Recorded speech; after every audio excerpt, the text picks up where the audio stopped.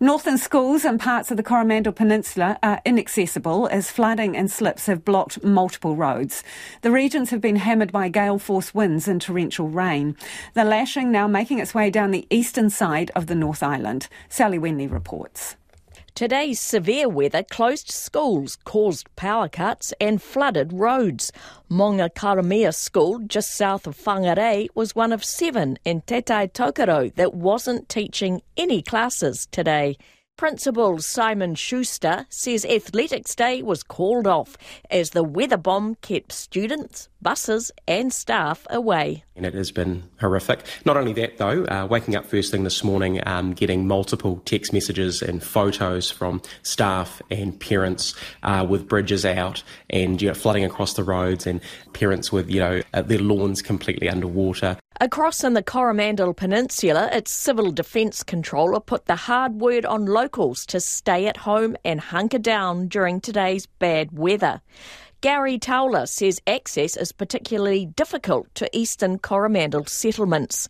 So pretty much the whole roading network, both the local roads and the interstate highways, are compromised to some degree, either with debris, slips or trees down, or surface flooding, which is intensifying as the day goes on. Meanwhile, for Coromandel farmers, the show must go on. Federated Farmers spokesman Rob Craw says those on the eastern side of the peninsula are watching trees, branches and slips come down and surface water spread.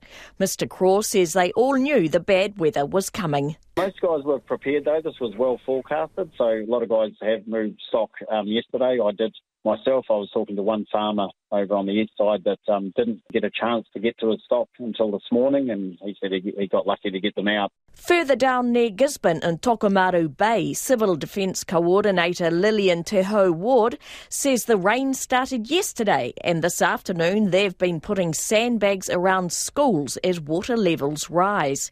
She's also anticipating evacuating some locals from low-lying houses. We're likely to get to that situation later this afternoon, in that we've got high tide at 9:20 tonight, and we'd prefer to move people during daylight hours than trying to do it at night. And where is the subtropical weather event heading to next?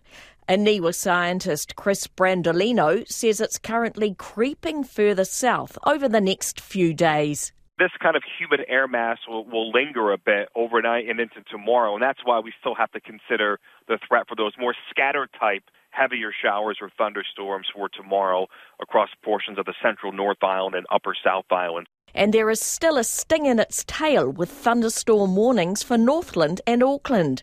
Due to that and an incoming tide, Coast Guard's Northern Manager Johnny Bannister is warning everyone not to only steer clear of roads, but the sea as well. For weather like this, boating is supposed to be fun and enjoyable, and I think for the next 48 hours at least, I'd strongly recommend that no one goes out on the water unless you absolutely have to.